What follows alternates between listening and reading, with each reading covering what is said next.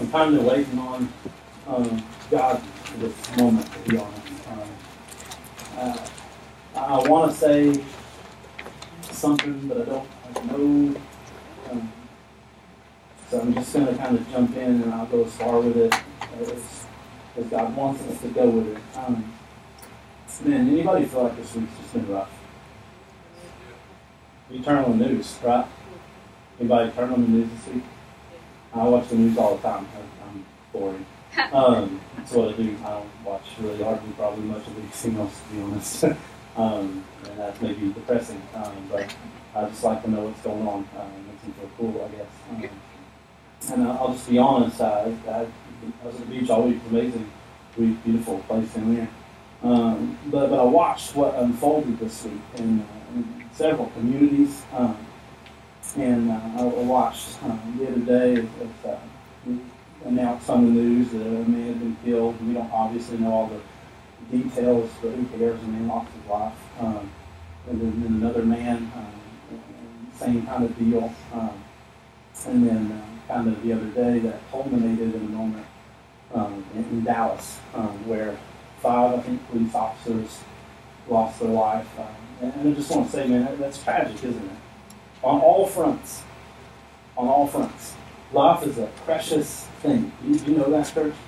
Like when God created, He gave everything He created value, because everything He created was the breath of God. Every person He created was the breath of God. Every individual that ever shows up on this planet, it says in the Bible, is fearfully and wonderfully made. That we were sculpted in our mother's womb. And what that means is every person that God ever made, He sculpted that person. He cares for that person. And I just want you to know that those people, that God just all people, all communities, are valuable. And I know that what we're getting right now on the news is kind of like hate from this community or anger from this community, and it's all communities. And I just want you to know the church is not that. For all communities, for all people, for all situations, we love. And we recognize that life is a valuable thing. You may think, man, there had to be something else going on. Well, there might have been. But at the end of the day, life is valuable. And we can still mourn for those people. They're wrong or right. That's a real deal. And we have to understand as the church, man, there is hurt on this planet. Do you know that? There is hurt. Amen. There is hurt on this planet. That's the way this planet is. It's a fallen planet. God made everything perfectly, and we jacked it up, and this is the side effect of it. And from communities that maybe you don't see any validation in what they're saying, I'll be honest, it's hard for me to see, because I myself am not racist. But we can start this morning with a confession that maybe is a valid feeling from people, because racism still exists in this country. Slavery is over, racism is not. And it may not be you, and it may be really hard to hit that point. You may look at that and be like, well, I'm not racist, so I don't see that. I just want to say this. I was thinking about this. You know when you drive down the road and you see somebody and you lock your door because you see them, and what you see is, I need to lock my door. Man, if you do that based on appearance and based on skin color and based on, man, in our hearts, there's still a little bit of that there. And I just want to say, even if it doesn't feel valid to you this morning, listen. Because Jesus would, right? You know where Jesus would be? He'd probably be down there. Not maybe to start some or start up some violence, but just to say, hey, I love you. And I want to hear from you. What do you think? What do you think? Because I love you. And I just want to say to us as the church, whether you get it or you don't get it, the response is never hatred. It's never negativity. It's never anger. It's always, every bit of the time, love, because that's how Jesus would do it. So I just wanted to address it this morning because it feels really hopeless, doesn't it? When you look at the world, and you look at the news, and you look at these groups, and you're like, there's no way this will ever calm down. There's only a up. But there is a fix for that. You know that? Man, in everything that seems hopeless, there is a hope, and that hope is the gospel of Jesus. That's the thing that repairs. That's the thing that binds up the broken. That's the thing that brings reconciliation. And we are people that are about the what? The people that are about the gospel. So in this moment where it seems really hopeless, I just want to say this to you. Let's grab some people and walk to the cross together and see what God wants to do in that moment. I know maybe for some of us we're on different ends of this issue, but there really is no issue. It's the cross. Right? Amen? I feel like you're not with me this morning. There is one common spot, and that's the cross. Because my Bible says in John 3:16, for God so loved the world, that people you agree with and you don't. They gave Jesus. And that's our message. And I just want to say to us this morning, as a church, let's walk into that love and not the other. Don't walk into fear. There is no fear. If the world ends today, I know where I'm going. Amen? If it's all over today, I'm going to be with Jesus. There is no fear. So let's walk into the love and see what God wants to do. Man, this is an amazing moment in our country because it's a moment of great opportunity. It's a moment where everybody feels unloved. Every group, every community feels unloved. And there's one man who loves greater than all. There's one answer. We can legislate whatever we want to, but we'll never fix hearts. We can change whatever we want to in Washington. We'll never fix hearts. But there is Jesus. And He is the fixer of hearts. So I just want to say that this morning. I don't know where you come on that. I don't care where you come on that. I just want to say, man, it's the cross for me. I choose Jesus. And I know that's a hard topic for some of us. It's just what I felt like God wanted to do, to say this morning. I'm going to preach Jesus the second time. But let's pray real quick. Just that God will use this moment. Even though it seems crazy, it seems tension, God will use this moment to do an amazing thing in our country. Let's pray. Father God, we love you. We thank you. God, we believe you. God, that even in a moment of hopelessness, God, there is hope at the cross. But God, everything seems really, really dark right now. But even though it seems really, really dark right now, there is light in the cross. And God, this morning, the cure for our country, the cure for these situations, the cure for our wicked hearts as a people, God, it's all the cross. So God, this morning, we just say to you, God, we lean into you. God, we'll follow what you want. We'll go where you want. God, we'll walk where you want. Because the truth is, God, we can sit back and we can enjoy our opinion wherever we want to, but if our opinion is not the Word of God, then our opinion is not worth anything. Because this opinion with the rest of me is going to go in a hole one day, and it will stay there. But this Word of God will last forever. So God, this morning we, as the church, just throw in the whatever you want. And God, we cling to the hope that is found in you. God, our hope is not in this country. If it fails today, my hope is in the Word of God and the Son of God, Jesus. If everything falls apart today, if the economy were to go today, my hope is in you, Jesus, not my bank account. So God, I know that we've not been called to sit on the sidelines, but we've been called to engage the world in love. And I'm just praying this morning, God, that you will let this moment in our country, and this moment in history, be a moment that the church finally decides to stand up and to do something. Because God, we've sat around and watched too long. Now, the devil's had us scared that you're going to pull our 401c3 for too long. Who cares? Who cares? The truth is, Jesus, this world isn't meant to last forever, but souls do, and that's what matters. God, we can engage people in a way that affects eternity for good. And God, let this moment be the moment in the church. God, this is the most opportunity I've seen in my lifetime for the church to do something. And God, it looks crazy, but God, you always work in those moments. The cross looked crazy. Look what you did. God, this is the same. So God, this morning, we just lean into that. God, this morning, we pray power on what you're about to say. We pray that this morning you open our hearts, open our minds, and open our ears to what you're going to say. Because God, we believe that it is good. And God, we believe that it is effective. So God, this morning, just move in this place. Anybody want to see that? This morning, just move in this place. Like you've never moved before. We need you. We love you. It's your name, Jesus, we pray, and amen. Amen? You mad at me? Apparently, nobody said anything. You mad at me? No. Okay, good, because if you are, you mad at Jesus too. Man, this morning, I'm so excited to be back. I'll be honest. Yesterday, as I was leaving the beach and looking out at the ocean, I was like, man, tomorrow is church. I'm so excited. Today is a great day to come back to. If you got to come back, it's way better to come back on Friday or Saturday or Monday. This is the day, and I'm so excited to be back with you guys. I love you. I missed you this week. I heard from a couple of you. But man, I'm so excited about this word that we're going to talk about this morning. I know for the past couple of weeks I've been saying like every week together is over next week, and we're going to. So I'm obviously I have no idea what I'm talking about. So this morning we're going to be back in together. It's crazy. It's sitting down there how God was just dropping this word into my heart all week, and it was funny because you always pray against what God actually has already told you 6 months ago to do.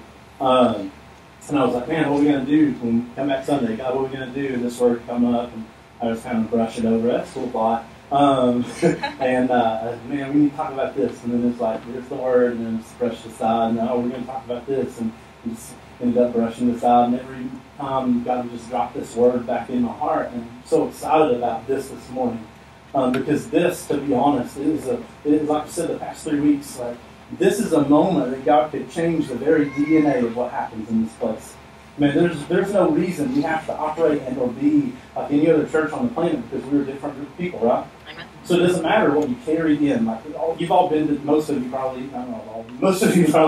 have been to church before, and you know what you do when you come in that place, right? You come in and you sit down and you sing a song, and if you're Baptist, you sit down for the next 3 songs, and then then you pray, and then we're going to hear somebody talk for a little bit, and then you're going to get out the door, and it's going to be great. You're going to go to lunch, and you probably already know where, and then you're going to go on with your day. There's no reason in the world the church should operate like that. I believe, actually, if Jesus walked in the church today, he'd be like, what in the world is this junk? No, don't you? Have you read Acts? Like, this is not... There's no formula, like, let's come in and sing some songs, and then hear somebody talk, and then we're going to go about our week and just do whatever. That was never meant to be the church. And to be honest, if we would just get this today, this could change the very DNA of who we are. I've said the past few weeks, and I've been really excited about it because God has actually been moving us in that direction. But, man, if we would just get on board with what God is already willing to do, we could hold the people in this building tomorrow that God wants to bring to know Him. Do you know that? There's a community of people out there all over the place. Like, I'm sure we could probably go within 3 houses in any direction. We could probably find 2 groups of people that are not at church this morning. Well, we live in the Bible Belt. Well, that's great.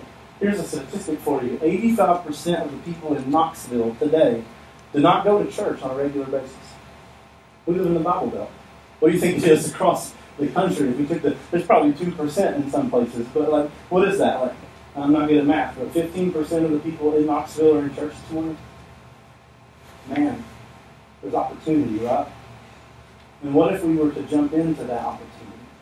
What if we were to kind of get to the place where we weren't content with just coming in and sitting down and leaving and just taking and getting and whatever, never changing? What if we were to jump into that opportunity and engage those people? What do we see God do in this place? I laid out the vision the other day for what we want to see God do in this place, and when I sit down and talk about planning this church with people, I told them, man, the vision that God has dropped in my heart is not that we would minister to 10 or 15 people or even hundreds of people, but thousands of people can come to know Jesus. And you know why my view is that big?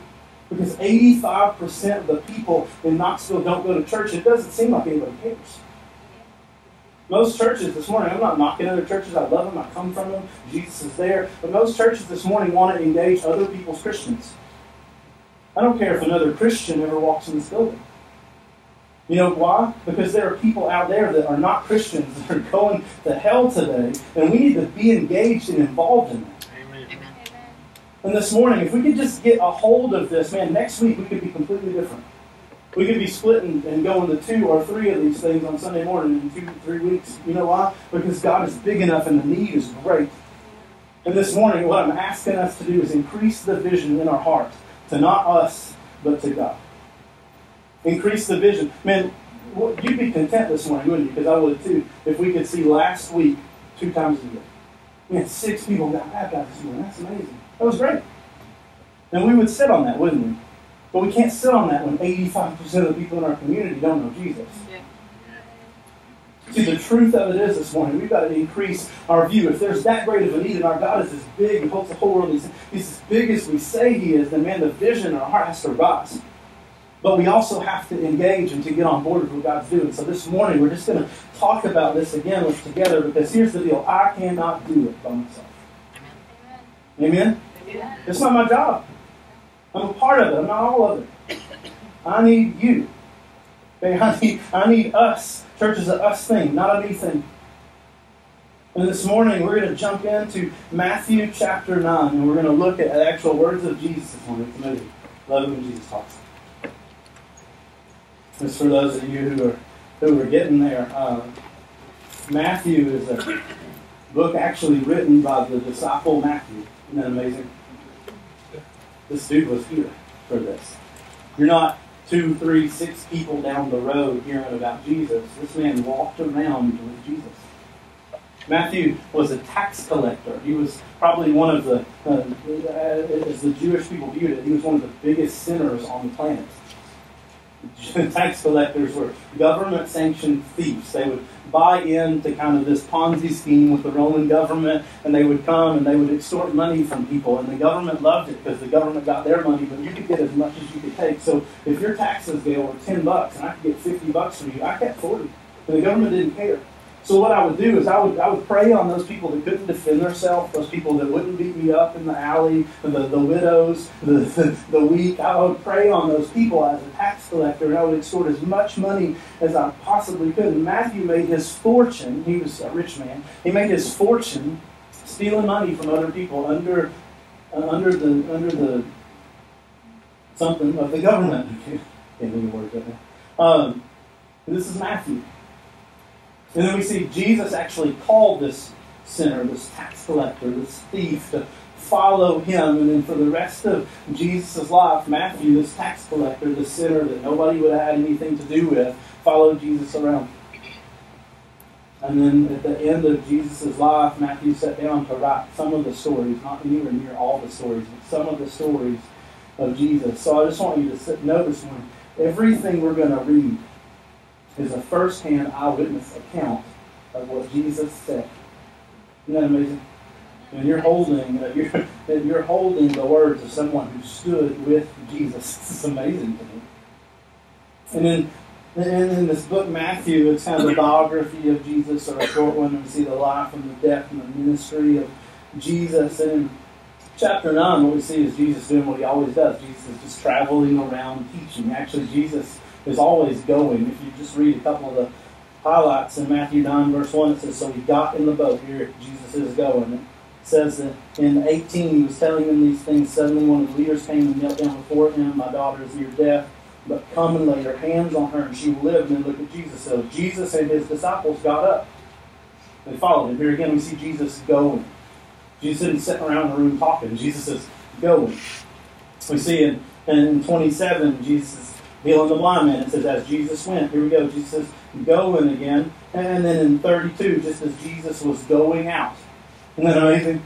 Yeah, we find how many times in just chapter 9, Jesus going. Well, I think that's amazing is because if you actually read the end of Matthew heard Jesus say something else, and it was what? Go. Now Jesus is going up into heaven, and he looks at the church, the 11 guys that are gathered there, and he says, hey, now that you've seen it happen, now that you've seen what it looks like, now that you've actually watched and followed a man who is always going with a purpose, I just want to tell you something. Go. He commands the church to go. Isn't it amazing that before Jesus ever asked us to do it, Jesus demonstrated it? You ever read the Gospels? Jesus is always doing what he just asked you to do. It says Jesus was going. But here's the amazing thing to me. In 35, it says, then Jesus went, and here again, Jesus going. Jesus went to all the towns and villages. Now, that's a tall list, right? Jesus went to all the towns and villages. Well, what's the word all mean? That he went to all of them.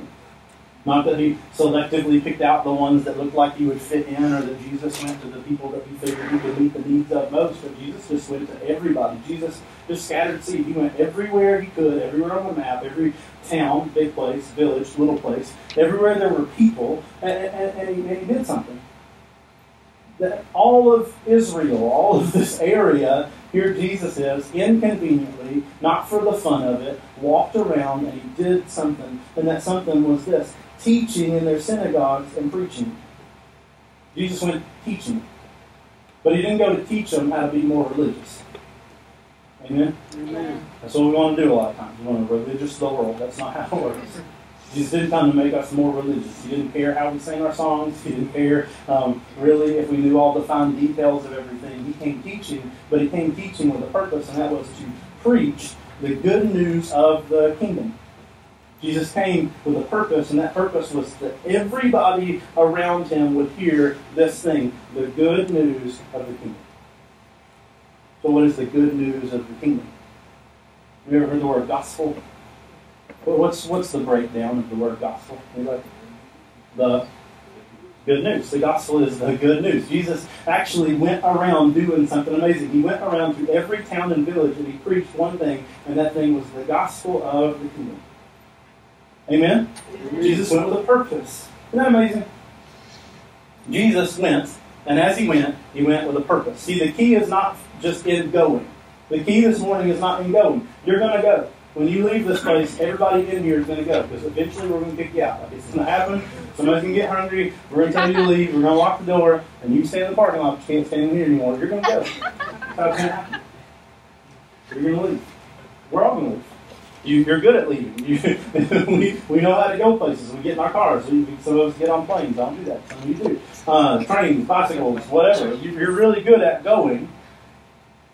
But the difference is between us and Jesus today is Jesus, as the Son of God, went with a purpose, and that purpose was to share the gospel, not to make small talk. And we go with no purpose. Amen? We come with a purpose, right? And I want to sing some songs today. It's going to be awesome. And I want to hear somebody talk for way too long today. It's going to be awesome. We come with a purpose, but do we leave with a purpose? Because Jesus always went with a purpose. And what I want to say this morning is, man, if the church could get this, if we could just see, hey, Jesus did it, and if Jesus did it and told us to do it, hey, we have an example, we can probably do it. If we would leave this place today with a purpose, it would transform the city. Yes? Yes. Yes. I just want to know we're with me today. It's important to me.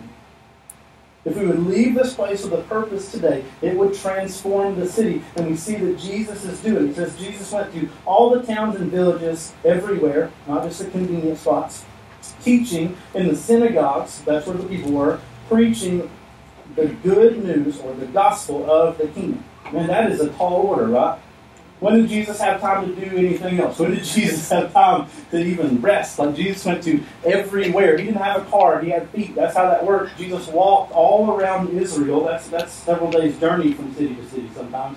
Jesus did this, and he did it with a purpose. And it was inconvenient, and Jesus did it because, man, the gospel is important enough to do it. Because people need it. And I'm like looking at that, and I'm like, Jesus, like, when did you have time to do anything fun? Because I want to do fun stuff.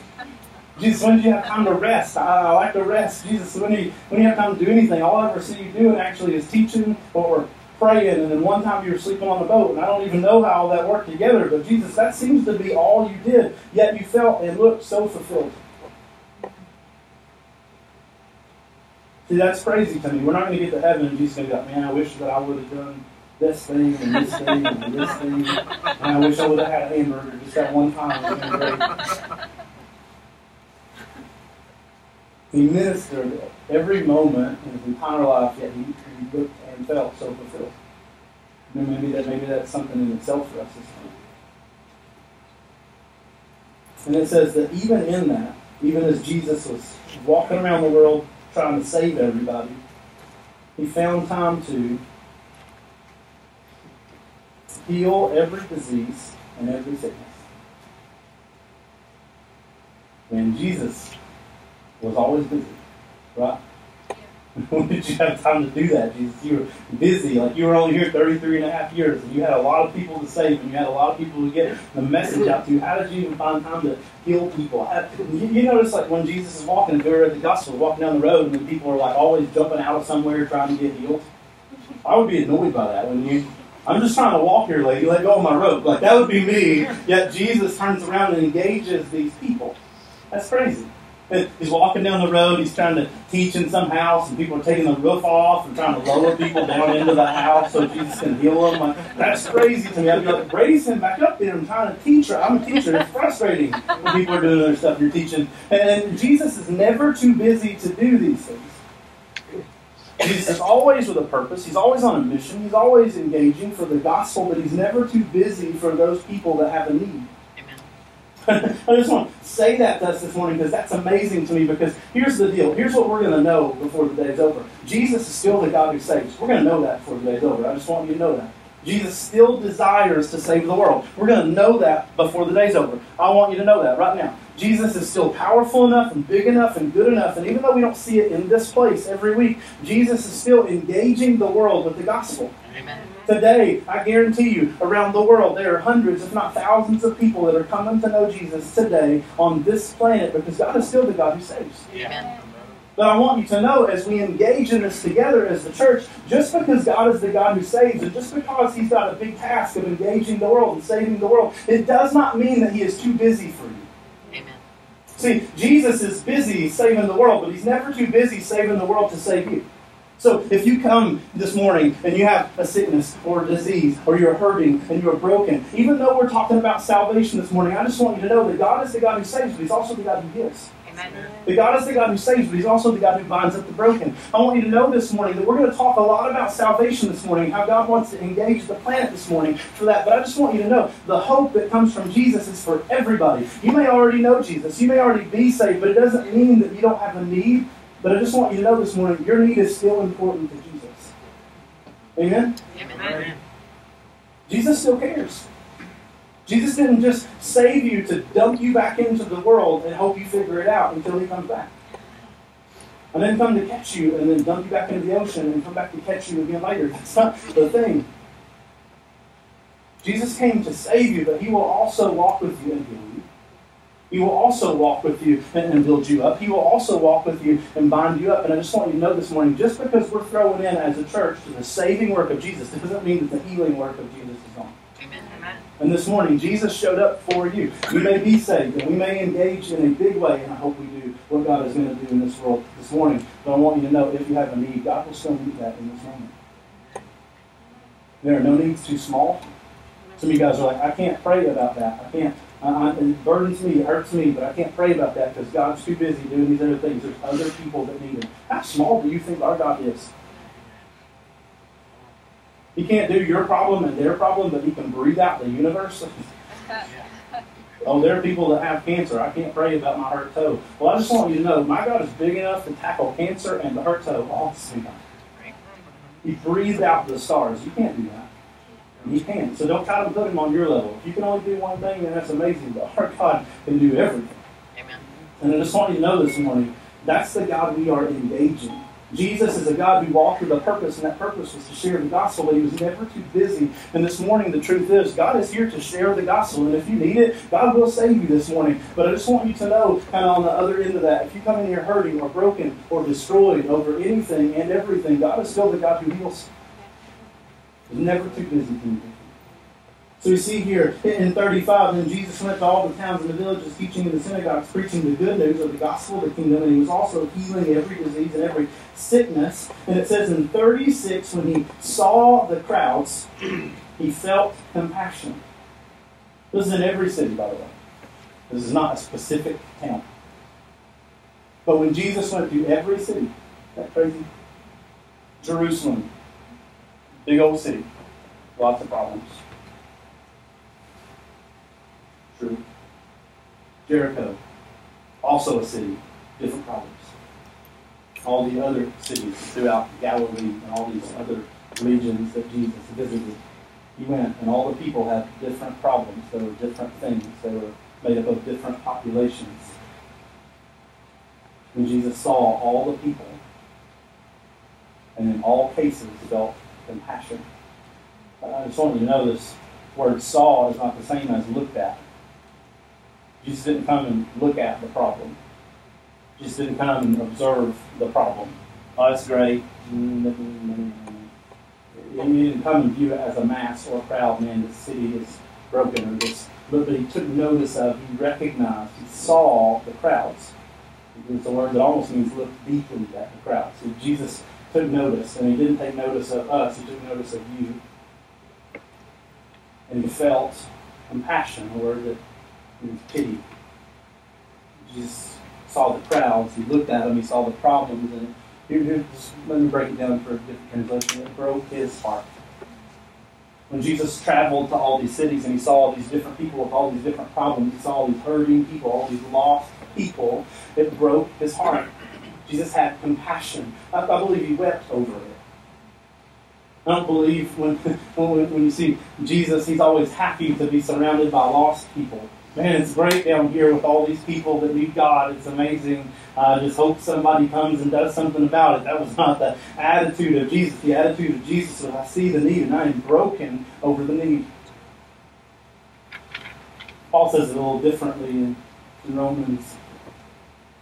He talks about actually how for his people he would, if possible, maybe even trade his own salvation that they could come to know Jesus. He was so broken when he saw the need of his people for a Savior, it almost made him wish I could trade my salvation so they could go be with him. Man, that's the same compassion that Jesus felt. Man, I would literally trade my life so they could be with me. I would literally be nailed. I'm so broken over this. I would be nailed to a piece of wood so they could be with me. What drove Jesus to the cross was not hatred for sin, it was compassion for sinners. So Jesus looked at these people, all different needs, all different problems, all different heartaches, and he sees them. And what he has is not anger. What he has is not rage. And what he has is sorrow. Compassion. Man, I love these people. I love these people. All these people. And it says he has compassion. Let me just keep reading for you for just a second. It says he felt compassion for them, and here's why. Because they were weary and worn out. Like sheep without a shepherd. He saw all these people, and with all their problems, and all their different issues, and all their different sins, and some of them were idolaters, some of them were religious people that had no really desire for God, some of them were probably prostitutes, some of them were doing other things. There was a woman at the well who was caught up in adultery. There was a rich man who was a good, by our standards, man, but he loved his money more than he cared about God. And he saw these people. And when he saw them, he really saw them. And it broke his heart because, man, they were weary. They were tired of the way they were living. And they were worn out, which is a word that means very tired. But it's also a word that means damaged. You know that? Like you can have clothes that are worn out, right? Like you can have jeans that eventually get so many holes in them. I bought these this way, but eventually get so many holes in them you can't wear them anymore. You have like an old shirt that gets ripped kind of everywhere. You can't wear that anymore. It's damaged. It's worn out. I can't wear that. It's worn out. It's damaged. And I just want you to see here, I don't think Jesus is saying these people are tired. Yes, very tired. He's saying they're tired and they're damaged. He looks at the people and he sees, man, the sin is not just me living however I want to. I'm actually tired of living the way I want to. I'm just damaged. We look at sin, we want to judge, we want to judge, we want to judge, we want to look down on, we want to get angry over. Jesus saw that's just damage. And it's damage from one problem. We are like sheep without a shepherd. We're a flock with no leader, is what he's saying. I mean, can you imagine right now, like, if there was just a baby little lamb thing, like a little bitty guy, and his mom was nowhere to be found, and he was just out in the field, or maybe on the side of the road. That's the worst thing for me when it's a dog, and I feel like it's going to get bit. Maybe it was just on the side of the road, and that little lamb was just yelling out, "Mom, Mom, Mom, Mom, Mom." That's a sad thing to think about, right? Some of you guys would maybe pull your car over because you're compassionate people and you would try to get that little dude in the car. Maybe you take him home because you like him. Some people would maybe make the little posters and stick them up around town because you'd be trying to get this guy back to his mom. And when Jesus came, he looked at all these people, and our sin is actually us just crying out because we're lost. And he recognized that. Our sin, whatever that sin is, whatever that thing looks like, whatever we would look down on, it's just a symptom of being far away and separated from God. And Jesus looks at this, and he recognizes this, and he says, man, those people are damaged, and it breaks my heart, because they're like sheep without a shepherd, and I'm standing right here. I'm standing right here. You not believe God feels the same way over our city today? Amen? You not believe that God looks at Knoxville today, or Blaine today, if you're from Blaine, we're close, Knoxville or Blaine or wherever. Do you not believe that he looks at the world today and he weeps for the same reason?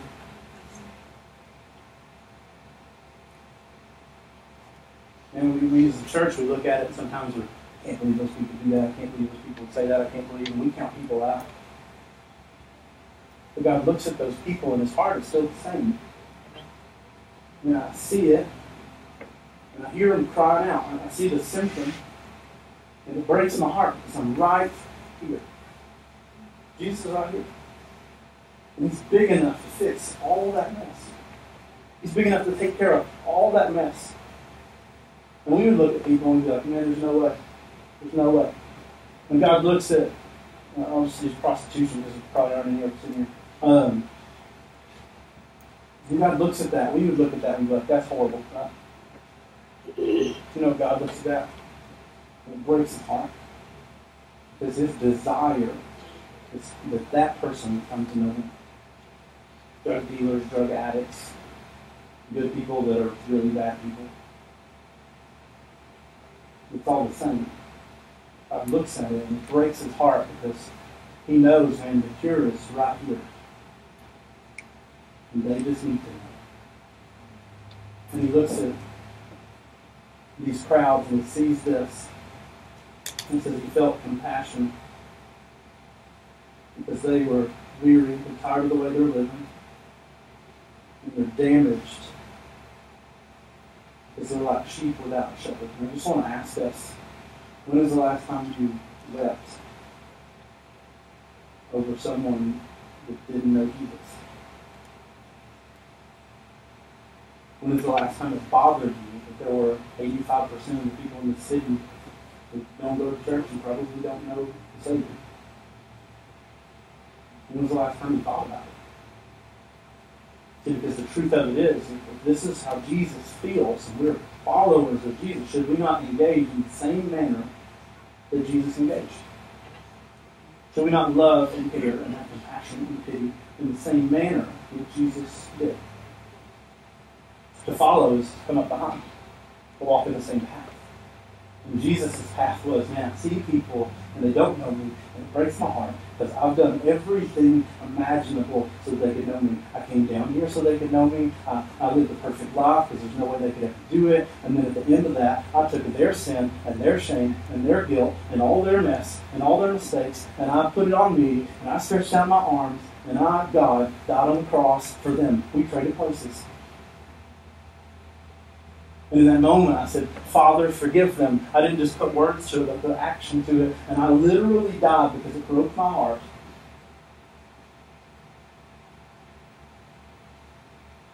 That they didn't have a way backwards.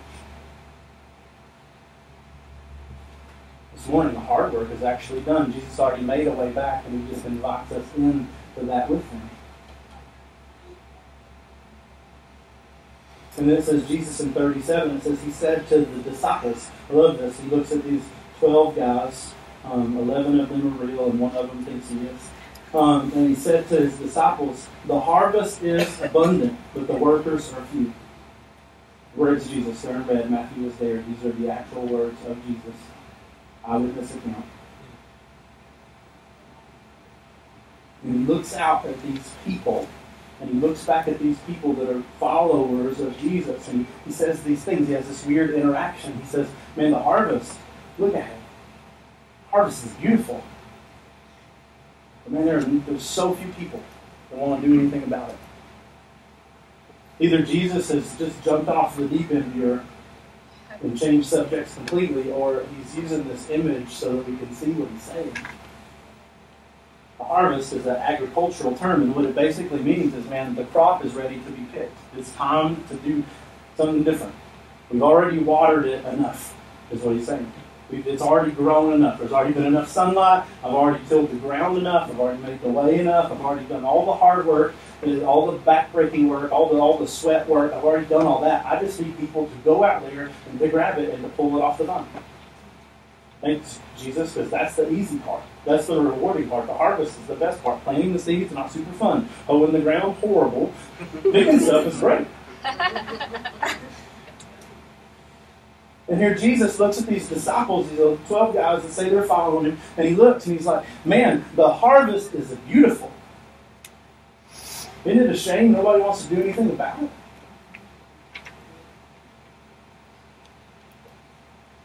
And what I feel like Jesus is saying about our city today, what I feel like Jesus is saying about our community today, and maybe even some of us today, is, man, the harvest is ready.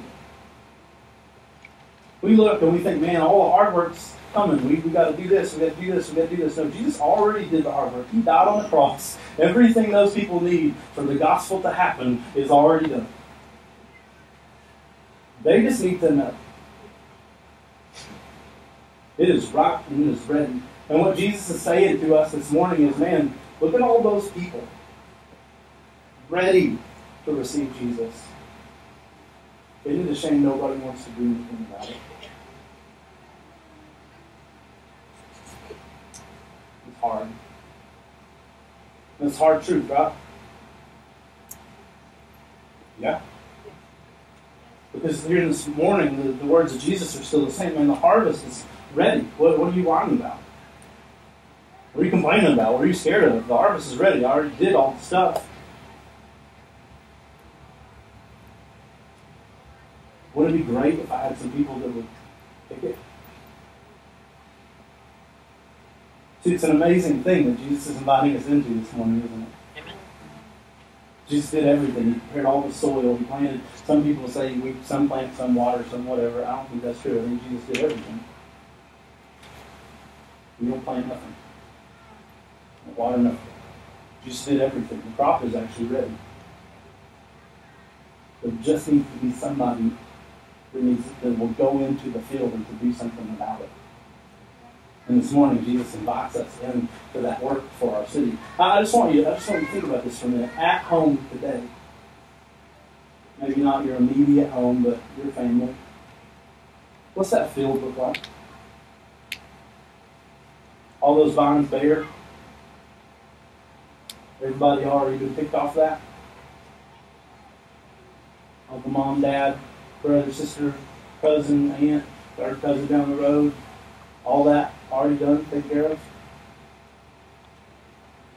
And if not, does it break your heart? If not, what are you doing to engage that? If not, what are you doing to actually go into the field?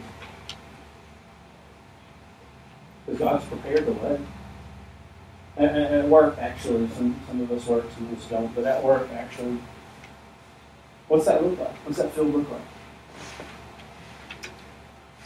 Everybody at your work knows Jesus. See, the truth is, I have no idea. Do you? I know some people. I don't know everybody. So what does that field look like? Odds are it's got a lot of potential. What's your neighborhood look like? How many of you have engaged your neighbors for the sake of the gospel? How many of you know your neighbors' names? Who's next door?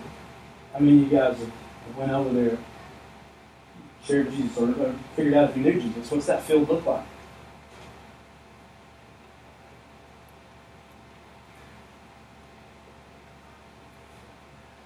So is Jesus standing at your house today? Saying, man, look at that field. That field is ready. Is Jesus standing in your neighborhood today, man? Look at that field. It's so ready. Jesus standing at work today. Hey, look at that field. Look at that field, man. It's beautiful. Like, can you not see that? Like, those are like the best vines ever. Can you not see that? It's ready. And I want you to hear Jesus say this to us today.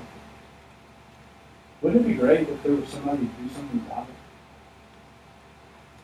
Can you imagine being one of those 12 disciples standing there? But Jesus, that's your job. Wouldn't that be a silly excuse? Would you just walk around everywhere preaching and healing? You're trying to get him to do something else. I mean, he just invited you to do something.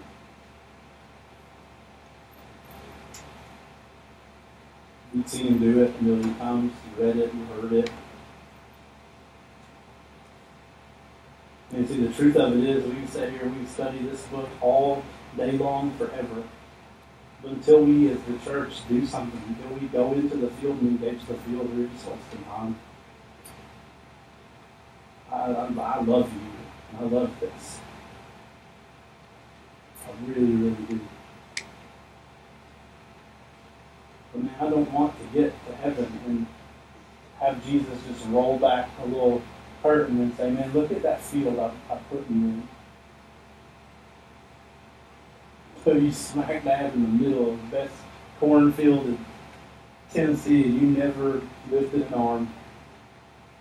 I did all the work. I plowed all the ground. I made all the way. I grew everything. You didn't have to do anything except pick it, and I was going to let you have the most amazing ministry at your house that you could ever think about. I was going to change your house for the glory of God and the gospel right there. And I couldn't get you to do anything. And I was going to change your work for the glory of God and the gospel. You were going to lead a revival at work. That was going to be your ministry, man. I was going to let you do that. And I just couldn't get you to do anything. It was going to be amazing. Man, I was going to let you lead the city back to me. There's a group of people out there today. There's a community of people out there today that you can engage the gospel. I was going to let you do that, but you wouldn't do it. Man, I want to be that guy. You want to be that guy? Is that you? Let me ask you a question, church. What's one thing in common with everybody going to heaven today? They're good. There's going to be good people, good, morally righteous people. There's going to be moral people in hell. You can't bank on they're good people. Religion? For real? Hell's going to be filled with religious people. You can't bank on they go to church. Oh, I see them leave every Sunday. I don't know their name, but they get in their car and they go down the road. That's not on me.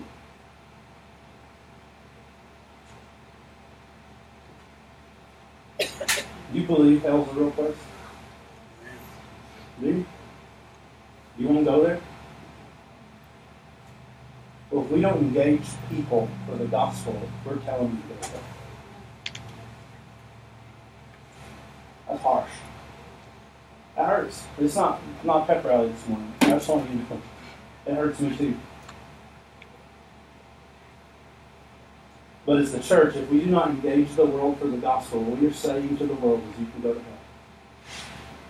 And this morning, God has invited us into something big and amazing and great. It's the gospel. It is by definition good news. And he said, hey, you're my paper people. You're my little carrier boy. I've done the good news. I've printed the good news. I've packaged the good news. I'm dropping it in your lap. And all you got to go do is go down the road, fling it on people's doorsteps because you are just going to be the carrier.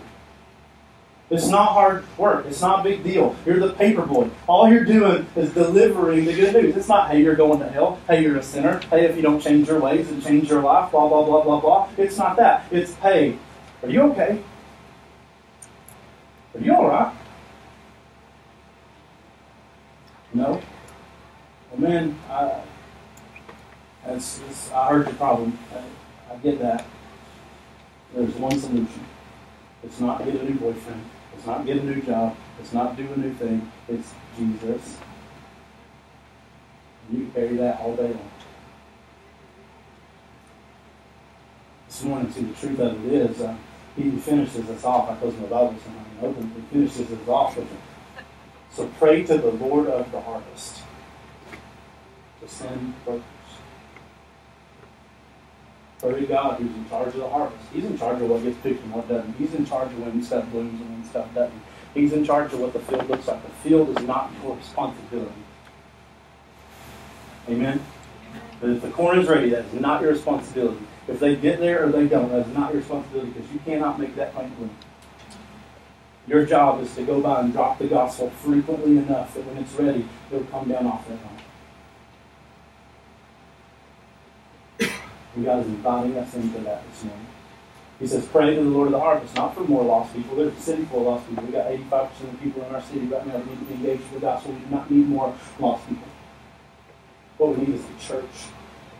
That's why God left you here. That's why God put you here. That's why you're not in heaven right now. It's because you have a mission and a goal. It's not your pension. It's not your retirement fund. It's not your home. It's not your car. It's there are people that need Jesus, and He put you here, and you have the message, and you're going to be here until you've carried it or you refuse to one too many times, and you're leaving. And this morning, God is inviting you into that. He's already come. He's already lived. He's already died. He's already made the way. He's already killed sin and death and shame and guilt. He's already done that. That's in the grave. He is risen. And He's just inviting us to tell the story. Amen? Yeah. And we today can do something about it. Oh, we're not a mega church. Who cares? They amass Christians in a big old building. Whoop-dee. Some of them probably engage the world. Most of them probably don't. But today, God has called us in a very real way to do it. And if we refuse to do it today, I just want you to know, those people in your life that you're too scared to tell about Jesus, you're telling to go to them. Because I'm too scared. Oh, they might get mad. Well, that's what you're telling them. God invites us into an amazing thing. We get to be carriers of the good news. And it's time as the church we quit sitting around on our butts and come in and we start going. And today God is inviting us into that. So my question this morning is, does it break your heart? Because until you get compassion, you will never get the gospel to people. Does it break your heart that there are people that surround you today that do not know Jesus? I want you to think right now. You can think of 2 or 3 lost people right now. Does it break your heart that that person doesn't know Jesus? And if it doesn't, then that's the starting place.